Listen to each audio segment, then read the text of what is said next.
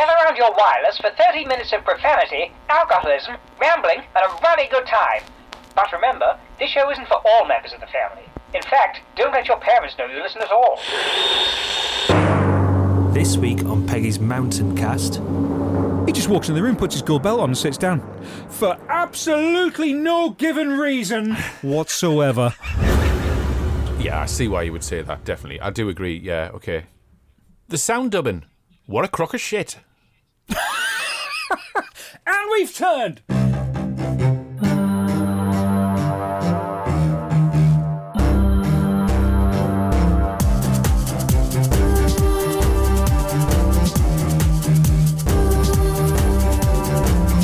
Are you alright? Hello and welcome to another episode of the Peggy Mount Calamity Hour. I'm Dr. Velvet. And I'm Blackout. And we're here once again to talk about the telly. Yes, hello to you. Thank you for joining us for our casual cultural critique of vintage television, where Britain's best-loved battle axe is never far from our minds, because here, all roads lead to the mountain. By the way, if you go over to peggymountpod.com, info and links for the episodes we're discussing is in the show notes. There you can find us on the socials, get in touch to say hello, suggest programmes you'd like us to cover. Before we sever all ties with good taste, Dr. Velvet, I've got to ask, what are you drinking? Well, I've gone for something different. Variety is the spice of life. So I'm drinking port. Oh, fantastic. Kenny's on the port. I am on the port. Yeah. Cockburns. Cockburns port. What about you? Marvellous stuff. I am on the Atlantic Pale Ale. Oh, Atlantic. Yes, I like that. So, yeah, that'll do for tonight, I think. That'll hit the spot. Absolutely it will. All right. Get your laughing gear around the first point of order for tonight's little meeting.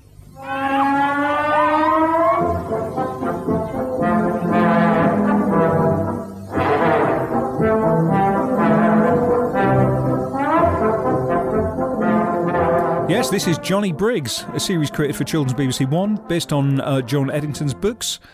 This stars Richard Holian as Jonny, with Jane Lowe and Leslie Schofield as his mum and dad, respectively. It's a sort of light-hearted kitchen sink drama based in suburban Yorkshire. This is Series 1, Episode 1, first broadcast in November 1985. Can I pass to you for a moment, Dr. Velvet? Can you tell us about the events of this series opener? I can. Okay. So, there's a lot of confusion at tea time. Well, all right, the family have their tea. Not dinner, tea. Tea, of course. We're up north here. And Jonny puts on a gold belt. And we'll get to that. Well, there's much musings about a rabbit. Because Jonny effectively wants to... This is his ambition is to bring home the school rabbit during the holidays. So a plan is forming.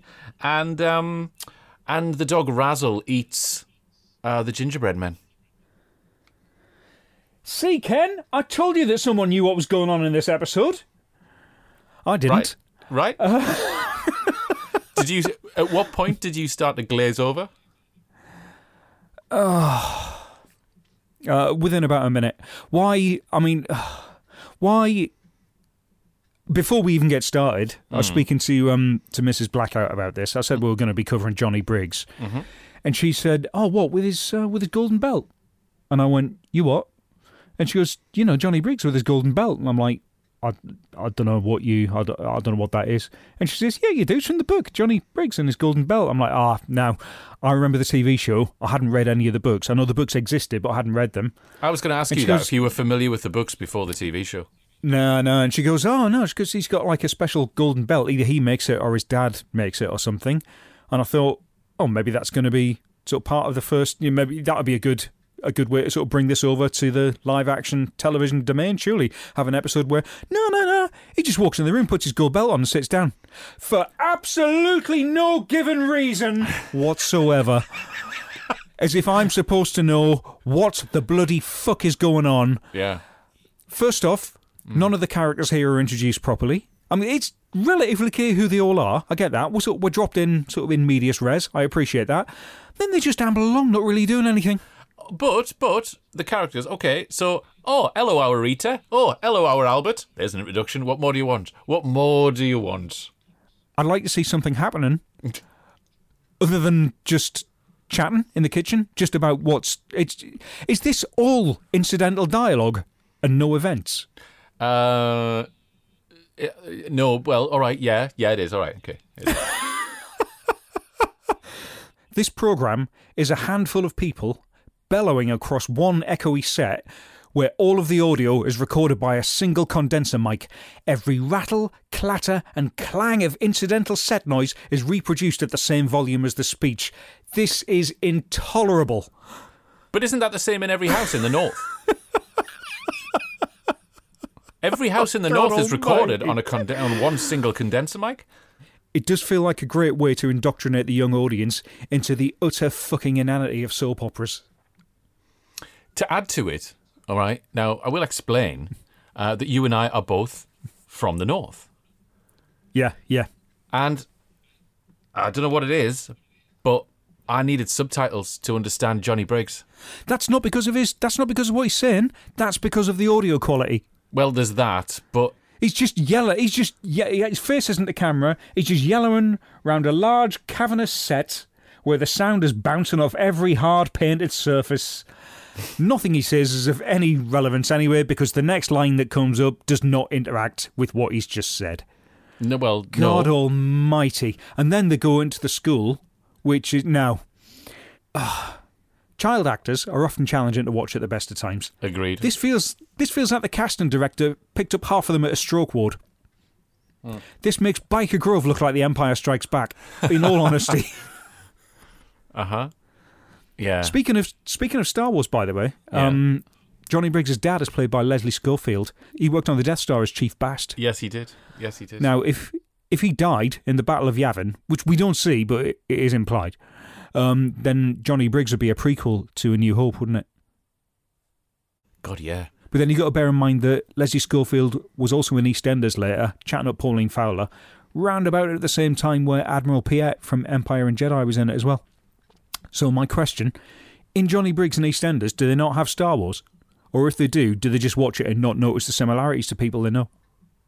I would like it if there was a scene where Jonny Briggs' dad was watching Star Wars and he looks around and he goes, I'm in this, and the family just ignore him as if he said nothing. Yes. Oh, no, wait, that's all of the dialogue anyway, isn't it? Yes.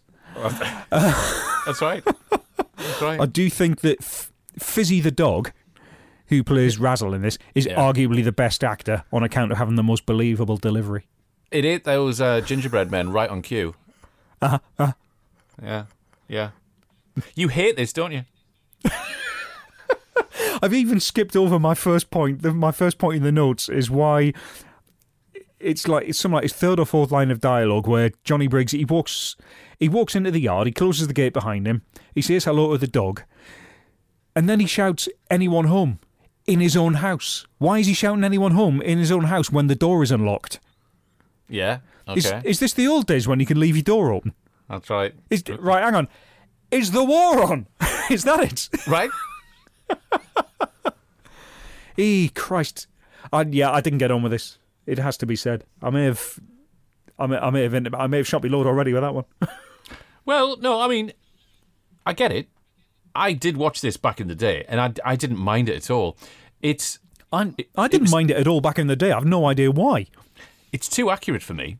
Were we really that starved of culture that we thought this was acceptable? In 1985 this went out. Yeah. Not 1979. Yeah. We had neon and shoulder pads. We did. I watched this, and even then I thought it's very evocative. I think they got certain things right. Okay, so maybe not a lot happened, but they did get a lot right in terms of characterization. Still to this day, Jonny Briggs' older brother Albert, I hated him then because he's written in such a way, and indeed performed in such a way, that he's annoying, and he's devious, and he's one of those people. I mean, I don't have any siblings, so I wasn't used to this, but I kind of knew of people like this who was just a conniving person who would be just nasty for nasty's sake. I hated Albert. The actor put that across really well. So you are thinking, have they cast this with someone who's really, really good? Or have they just cast it with someone who was perfect to begin with? Well, yeah. You know, I don't know. I don't know. But the absolute bully, and he plays that really well. So too, okay, so we go to Johnny's class at the primary school, and the two girls in the class, Ginny and Josie. Yeah. I had a Ginny and Josie in my class, and I hated them. They were basically like if The Shining was set in Yorkshire. Yeah, it is. But there's that phrase, isn't there, whereby whenever you're getting revenge, if someone's like throws something at you, they're not seen by the teacher, but you go to get them back, it's you that's always seen by the teacher, and you get into trouble. I think you're describing my childhood, but yes. Right. So that for me, Ginny and Josie, they were those two people. They were devils. They were devils. Yet the teacher saw them through rose-tinted specs, and I just thought, Teacher, when will you see the truth about these people, mind? Because they're no. And Ginny and Josie were that, and they're written brilliantly in that respect. Miss Broom, fantastic name for a teacher. Yes. I thought her acting was good. I thought she very convincing as a primary school teacher. Very. Although, didn't agree too much about the whole shaming of Johnny when she pulls out an apple core from his pencil case and defers to him as disgusting. You wouldn't. And she basically goes, "What's this disgusting thing?" And you don't know what she's going to pull out yet. And you're like, "Oh my God, he's called Johnny Briggs for a reason. He leaves used condoms everywhere." Right. So yeah. So that was a bit, yeah. The gold belt, yeah. A little nod to fandom. I guess there was already a pre-fandom with the books. I didn't realise it was a book until years and years later. So I guess that's just a little nod. Either that or the kid is obsessed with Wonder Woman. I believe the books started, it was either sort of 77, 79. Right. So it was still a relatively new thing by the time they adapted it for TV. But obviously the books were successful enough. There's enough of them that they're like, yeah, let's put this on the telly. This will be great. The Harry Potter of its day. So snarkiness aside, I'm not entirely convinced this translates well to the screen. Obviously it worked well enough back in the day. You know, it ran for long enough. I don't think it's aged particularly well. No, aesthetically it hasn't, certainly not. It might be worth bearing in mind that Richard Holian, who played Johnny Briggs, has 2 IMDb credits, right? 1 as Johnny Briggs, and 2 on a 2017 episode of Pointless Celebrities for playing Johnny Briggs. That's it. Was he? This basically scarred him, and he's like, "Yeah, I am not doing any more of that shit." Did he go on Pointless Celebrities? I didn't know that. Yeah, just the one episode. Yeah, it was basically an episode where they had, sort of stars from kids' TV programs. Yeah. That was it. Wow. Okay. Bless him. Him. Yeah. If you the sister. If you're listening, Richard, this is nothing against you. It is. There's nothing against you. It's more the program that you agreed to front. It reflects on you. It's not about you, but it is. Don't listen to Nasty Blackout. Don't listen to Nasty Blackout. Don't listen to me. It's a canny program. There you are. Yeah. So there we are. All right. Okay. Johnny Briggs then. I think he gets a bit of a from us, doesn't it? Really? Well, from you, certainly. Yes, from me, certainly. Mm-hmm. Okay. All right. How many pegs would you put up on the line? Johnny Briggs, I give no frigs. It's 2 out of 9. Okay. That's right, listener. That's right. This is worse than the animated Mork and Mindy. Right. That's serious stuff. How about yourself? That is serious stuff. It certainly is. For me, I don't know. Again, I allow emotion to creep into things and sentiment. So I'm going to give it a 5 because it's. Good Lord, Ken. Yeah. Ken, have you been spiking his drinks? 5? 5 because my word. Okay. It's got something there which makes you think, oh, yeah. I know. Okay. Yeah. Okay. Yeah. So pegs on the line. How many steps will it take you to yodel up the mountain? I can do it in 3.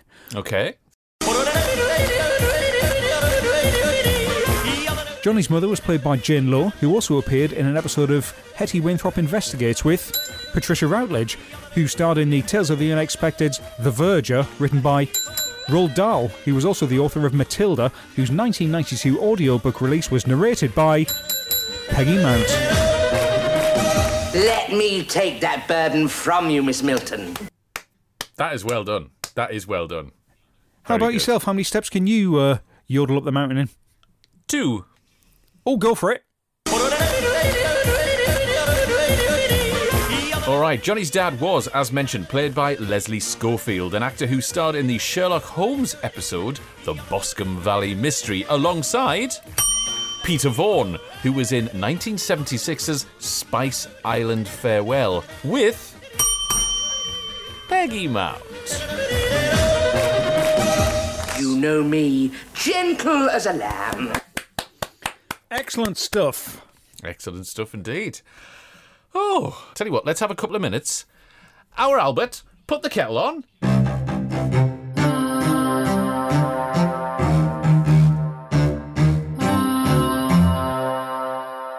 Speak to us, Sydney. Are you there, Sydney? Are you there, Sydney?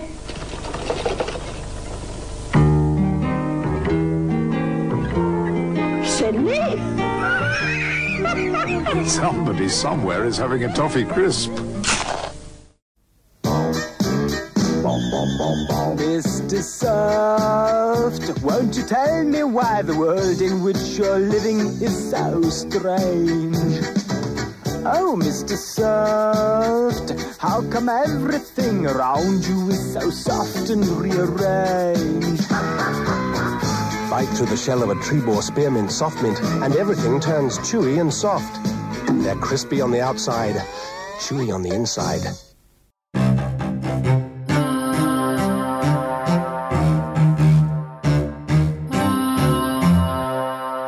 There we are. Lovely. Buy the things. Buy the things. Buy the things.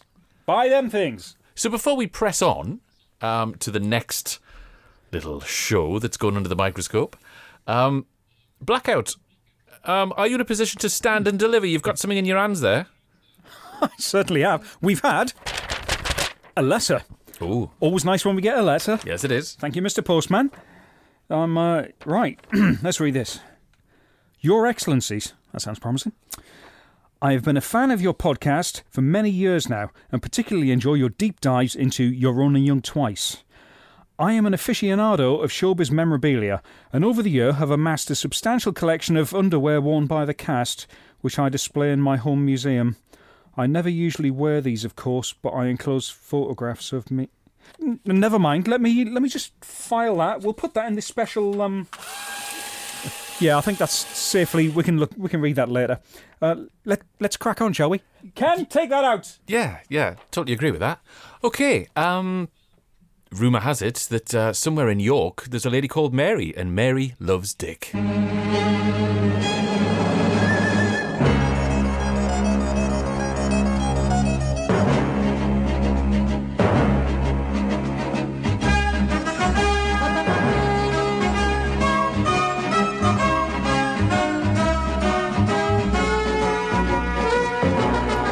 Yes, Dick Turpin.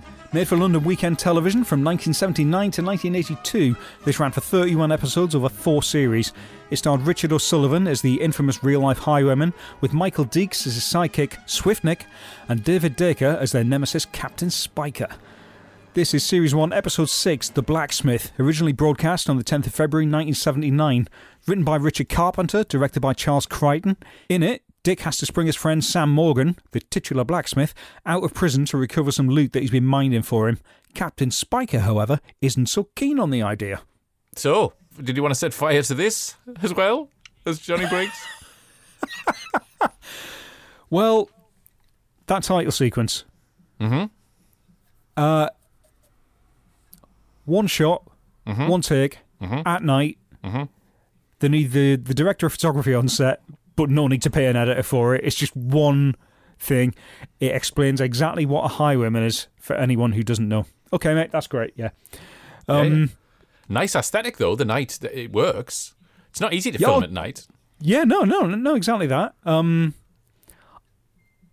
I used to like, what I will say is I used to like Dick Turpin enough to have the 1981 annual, although I can't remember if I asked for that or if I was just given it at Christmas by relatives who didn't want to risk doubling up on Star Wars stuff. Right. So, yeah. That's fair. And I did used to like this enough that I remember once writing, not a story, I wrote an essay on Highwaymen based entirely, at home, not at school. I sat down in my free time and wrote an essay on Highwaymen based entirely on facts I'd learned from the Dick Turpin annual. Nice. I like that. It's got incredible theme music. I absolutely adore this theme music. Did you look up who it was by? I didn't actually know. All I know is that I didn't. Did you want to do that quickly and drop that in? I don't know, just a... Well, I'll tell you why. No, it's a kind of theme music that I would play each time I went to the toilet. It's as simple as that. I would. Okay, so Richard O'Sullivan, unlikely hero, I would suggest. He's very much the David Essex of ITV Saturday nights, is he not? Isn't he though? But yeah, star of sitcom, many a sitcom. There he is, launched into this hero role. He plays it well. I think he carries it off. Who is it that's looked at Robin out of Robin's nest and gone, well, there's the series lead for our Highwaymen drama right there, mate. Well, yeah, I agree with that. But he bless him, he makes it work. You know? But he was a bit of a heartthrob when in Man About the House. Granted, that was like 8 years prior. But yeah. But oh no, I'm not doubting his heartthrob status. That's fine. I don't think he's got the dramatic gravitas. He's sort of got to be a bit of a badass as a Highwayman. He's the essential anti-hero. He has his moments. When he's got his boot on that blacksmith's throat, or when he's on the floor, I think, I don't think I'd mess with Robin Tripp. I sort of picture him more as a sort of Scarlet Pimpernel character. He'd be winning through charm rather than brute force. Yeah, I see why you would say that, definitely. I do agree, yeah, okay. The sound dubbing. What a crock of shit. And we've turned! Yeah, carry on. The first shot we get of Dick and Swiftnick hiding in the bushes, obviously, there's probably the noise of traffic in the background, depending on where they were filming, or trees rustling, whatever. So, all right, we'll do that. We'll dub that in post. Yeah, badly. They haven't put any ambience. They haven't mixed any ambience into it. It's just voices, which are clearly in a soundproof booth. The mix is horrendous. You seem to be suggesting that there's some level of post-production involved in this. Can I draw your attention to in the bit where they have the fight in the blacksmith's house, his workshop, whatever, and Dick Turpin, our title character, he turns around and he says, and I quote, "If I ever catch eyes on you again." Now, when you write that down, you look at it. Okay, right. You can have "If I ever catch you again." That's right. Or you can have "If I ever set eyes on you again." But no, he's going, "If I ever catch eyes." Was this entire series assembled from first takes? He's turned around, he's gone, can we do that again? And the director's like, nah, we've got it now. Oh, but I said that, I don't care. That what you said is what goes in the final thing. Think of it like improv, Richard. On stage, that's it. What you say is what goes. That's fucking it. Say your next line. Dick Turpin feels like it was shot for £50 after hours at a National Trust estate with the costume box from the original Poldark series. Yeah, and it probably was. It's effectively, thinking about televisual drama, Robin of Sherwood meets Lovejoy, somehow existing before either of them. I've never heard anything so perfect. This is like... by the time you put the hats on them, this is like Adam and the Ants cosplaying Last of the Summer Wine. It's just people shrieking and falling over things for the entire episode. Yeah, it is. It is. It is farcical, man. There's a lot of farce in this. It did occur to me while I was watching this, why the living hell does he keep calling his sidekick Swift Nick rather than just Nick? Yeah. It wasn't until I saw it written down that his name is Swift Nick, all one word. Because I was thinking it's not even like he turns around every time he says it and says, "Oh, all right then, Dickolas Turpin." Yes.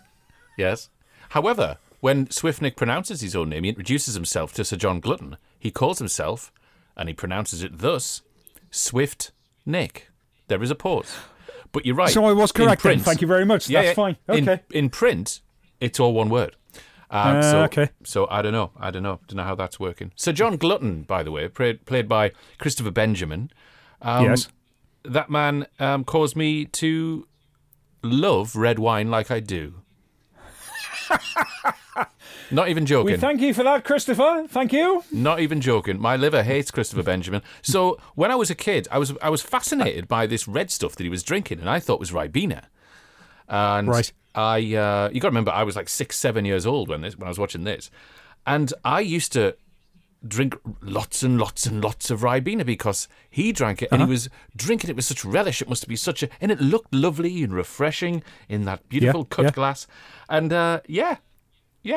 it came from that. And yet, how do we salute him tonight? With a beer and a glass of port. I'm not sure if he'd approve. No, he probably wouldn't. He's probably on the port once the camera's stopped, I think. Yeah, probably. Oh, that's a port drinker's nose that he's got there, without a doubt.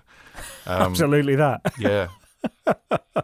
Bit of Dickensian technique there, calling him Sir John Glutton, because he is always eating. Absolutely. He's always eating. Yeah. This is perfect viewing for a Saturday tea time, I think. And it is. It's a swashbuckling romp. There's nothing in there to be taken seriously. There's no overriding story arcs throughout the series. There's none of that. Do you know what it is? It's a laugh. And I think for that, it works. That period of history, I would have loved to have lived the life of a highwayman. Carefree existence. What? Oh, yeah. Oh, yeah. I don't mean a criminal, but what I mean is that carefree bohemian, living outdoors, living off the land, just whatever. What you mean is you'd have been stopping carriages in the dead of night and shouting, "Who wants dick?" All right, yeah. There you go. That's for a different episode. But yeah. I would like. I see where you're coming from. I would have enjoyed this more if, I don't know, I couldn't get into it. That's all. I can see what it's trying to do. A lot of the time on this show, we tend to go for Series 1, Episode 1, which doesn't always work well because things haven't really bedded in. By this point, it had bedded in. I expect a show that's bedded in to work with a bit more flow than this. Right. Yeah, it's sort of fine. I can see what it's aiming at, but I'd have preferred it had it not felt like it was filmed out of the back of Lord Chantry's stately home while he's like taking 30 quid in his back pocket for it. Mm-hmm. It feels very taped together. In not even so much in the sets and the costumes, but definitely the stories and the performances. Mm-hmm. I wasn't feeling the love for. I wasn't feeling the love for Dick this time round. Right. No, it's fair comment. To be honest, it's very unlike a show that I would normally gel with, as a rule. But I don't know, something about it struck a chord. I don't know why.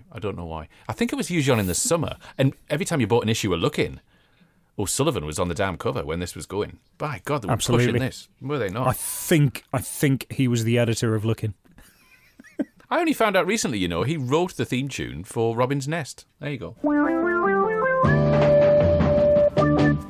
There we have it. Bit of trivia there. Okay, pegs on the line for Dick Turpin. How many? I'm giving it best one in the world. 4 out of 9. Did not enjoy. 4's not bad for someone. If you didn't enjoy it, 4's not bad. I have to say that's fair enough. I'm going with another 5. It doesn't hold up well, but I do have a little bit of sentiment for it, and I always wanted to. I just like the capes. You know what I mean? We're back to the capes again. We're back to the capes. I love it. I love a cape, me. What everyone wants to know, however, is how many steps would it take you to yodel up the mountain? Well, putting my cape on, let me tell you, I can do it in 1. If you can do it in 1, I'll give you the money myself. No problem, Mr. Dennis. Here we go. So, this episode of Dick Turpin stars Christopher Benjamin, who starred in the Monsoon Man storyline of the Tomorrow People, along with Peggy Mount. Well, what's wrong with your purple PVC? Fantastic work. Mm-hmm. What about you? I, in the meanwhile, can also do it in 1. Oh. I shall put my cape on. Dick Turpin is played by Richard O'Sullivan, of course, who appeared in ITV's 1980 spectacular Night of 100 Stars with Peggy Mount. What's he going to wear, a lilac caftan? Beautiful. So there we go. Dick's and Jonny's for this week's episode of the Peggy Mount Calamity Hour. Yes, thanks for stopping by, dear listener. You can find us at the Peggy Mount Calamity Hour on Facebook. If you'd like to get in touch, you can email peggymountpod@gmail.com, or we are at peggymountpod on Twitter. Don't forget to go to peggymountpod.com to check out the show notes for this episode. It's as simple as that. We'll see you next time.